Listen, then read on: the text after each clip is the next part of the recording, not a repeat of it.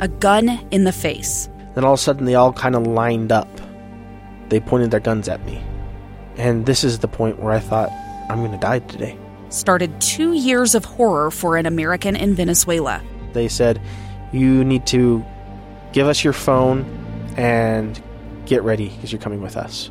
I'm Becky Bruce, and I spent a year researching and piecing together Josh and Tammy Holt's story about their ordeal in a notorious prison. That's when everything started to turn bad. We had another pound on the door. Boom, boom, boom. And there was the police once again. You can binge all of the episodes of Hope in Darkness on KSLpodcasts.com or wherever you get your podcasts.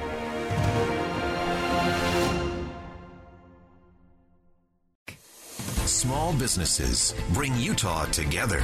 They inspire goodness and connect communities. These are their stories from Mighty Main Street, brought to you by the Utah Office of Tourism and Visit Salt Lake. Here's our host, Chris Redgrave, on KSL News Radio, 102.7 FM and 1160 AM. Mighty Main Street, the faces and places of Utah. This show features interviews with our small business community that create our Utah job market. We're supported by Utah Office of Tourism and Visit Salt Lake.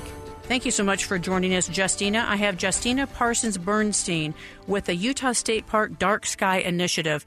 Justina, I totally agree with you on how lucky we are in the state of Utah and other places around the United States and globally where they have dark skies that we can just get to very easily. Would you talk a little bit about what you mentioned earlier, and that is light pollution, and what we can be doing as a population to be able to ensure that we have dark sky for many generations to come? Oh, thank you so much for phrasing it that way, because, I really look at dark skies as a heritage issue.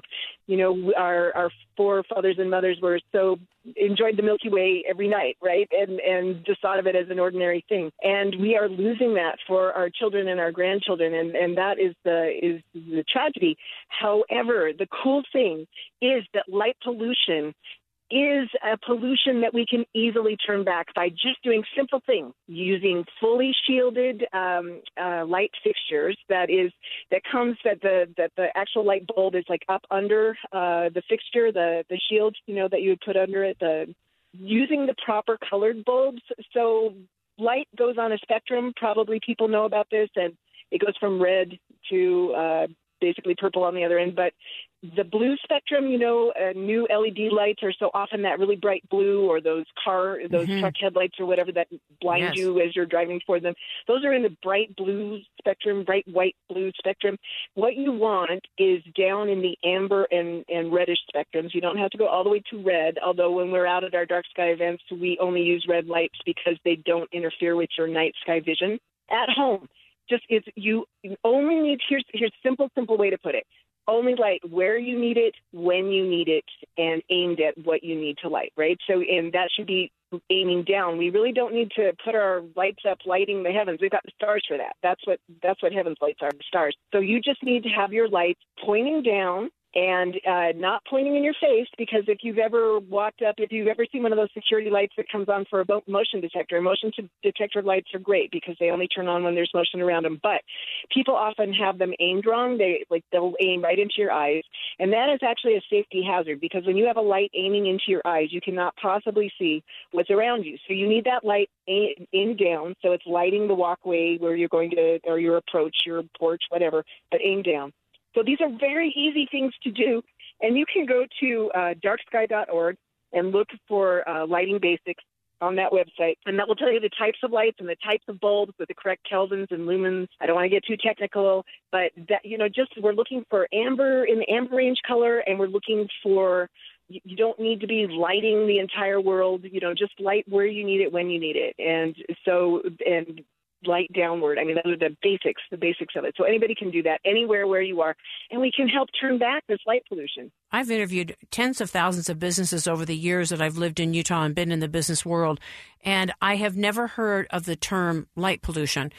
So is this a new initiative with our Dark Sky Initiative, our International Dark Sky Initiative? I really have not heard about light pollution. So I would say that started coming to the fore, that people really started talking about this probably in the early, light pollution as a thing that I became aware of hearing the term in the early 2000s, and then moved moved more and more commonly. It has become known around the world. And we just need to get everybody aware of it because, you remember everybody used to, at least when I was a teenager, we would drive to the top to look down on those city lights, right? And look at that glowing city. But that glowing city light, think of light as a time traveler. I think how far light travels to get to us, and it's, millions of years old by the time it gets to us, and it travels from so far. So think about it, and that's in outer space. And think about here on this globe, the lights of the city, say, Las Vegas famously, we can see a dome of light on the horizon from Las Vegas at so many of our parks down south. And it's so far away, I can still see that glow in the sky, and you can see them several places. In other big cities and metropolitan areas, you can see those glows for hundreds of miles away. So it isn't just about the city that you're in.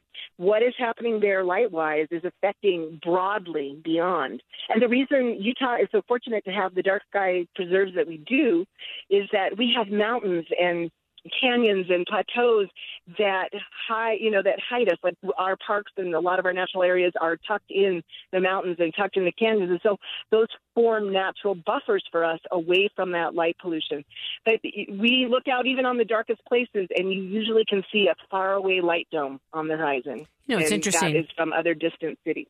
To support your point, 80% of our population's on the Wasatch Front. And if you look at the state of Utah, that's small. It's just like this little swatch. We have more what's called a radio term white space in the state of Utah than any other state in the United States. So we have this vast area that we can go out to.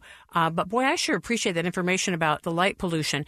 Is there any initiative going on as businesses set up, as new homeowners come in, to give people tips on what they can do to prevent light pollution? This is such a cool thing, and many Utah towns and cities have adopted lighting ordinances, not to totally box you around, but just to give you the kinds of lights that will be more dark sky friendly, naturally dark sky friendly. I mean, we say dark sky, but we're looking up at stars, so really nighttime sky, preserving that beautiful nighttime sky. And so places like Park City and so many places around the Park City jumps out at me. But let's see, Helper is a dark sky community, and so is Torrey. But there are written into the code of each of these towns and many, many more in Utah about, hey, this is the kind of lighting you should use. And a lot of these are in rural places because they know that they want to preserve those beautiful nighttime views right in their own communities. And so this code is being written in. And there are examples, if you just look up night sky-friendly lighting ordinances or dark sky-friendly lighting ordinances, you can see any kind of business or town can look and see what kind of lighting is appropriate. Again, going to darksky.org and looking there. There's plenty of guidance out there about what type of lighting would be more friendly for our nighttime views. So there's plenty of guidance. If anybody is interested and needs more guidance, they are certainly welcome to look me up, Justina Parsons Bernstein, Utah State Parks, and I can get you information and send you to places where you can get this information. I'd be more than happy to do that, to share that information with interested folks. And I hope more people do, because we can, like I said, so easily roll this back and reclaim our starry night skies. Justina, it's been a pleasure having this opportunity to be able to talk to you today and understand and learn about this. I'm so excited to take part in this myself. We appreciate your passion, your dedication, and your commitment. The Utah Governor's Office is so lucky to have you on board. Thank you so much for your Dark Sky Initiative. All the best to you, and I'm going to see you out there. Antelope Island, that's where I'm going to head. Good. Let us know, and we'll show you a good time. Check out our interviews on the podcast page of KSLNewsRadio.com. I'm host Chris Redgrave. We're coming right back on KSL News Radio 102.7 FM and 1160 AM.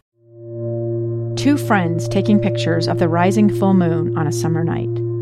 Two teenage kids doing what teenage kids do. When a stranger with a gun and a death wish changed everything. It was violent, it was senseless, and I will never understand it. I will never accept it. I'm Amy Donaldson, and unfortunately, we're all too familiar with stories about how violence shatters lives.